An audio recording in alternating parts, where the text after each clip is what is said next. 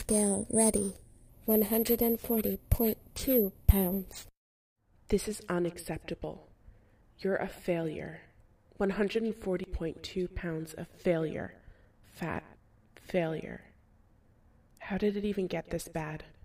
You can't blame the divorce anymore. You can't blame the remarriage. This is your fault. Nobody is ever going to love you. Just stop. Stop eating. There's this person in my head, and she won't stop screaming. She's there to help me. I know that. 300 calories a day, 400 tops. Run, keep moving. That's all she needs from me. I want to please her, so I do what she says. I'm not doing this to die. I'm doing this to live.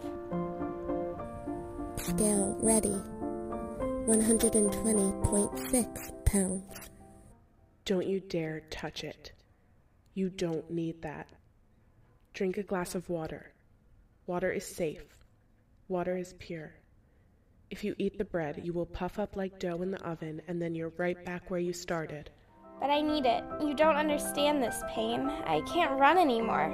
What if I'm never happy again? And what if I'm never beautiful? I know this is bad, but it's all that's working. All I can see is the number. It is defining me, and I don't care because it keeps going lower, and soon I will be light as air. I can't leave my house because people will ask questions.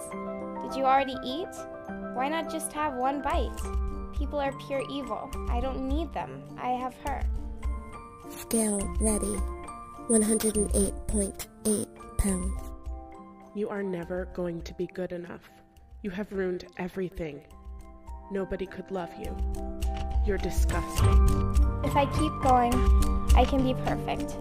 95 pounds, and then everyone will love me.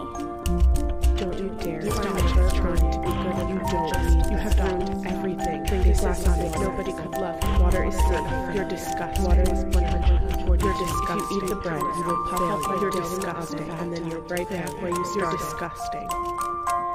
I'm not doing this to live. I'm doing this to die.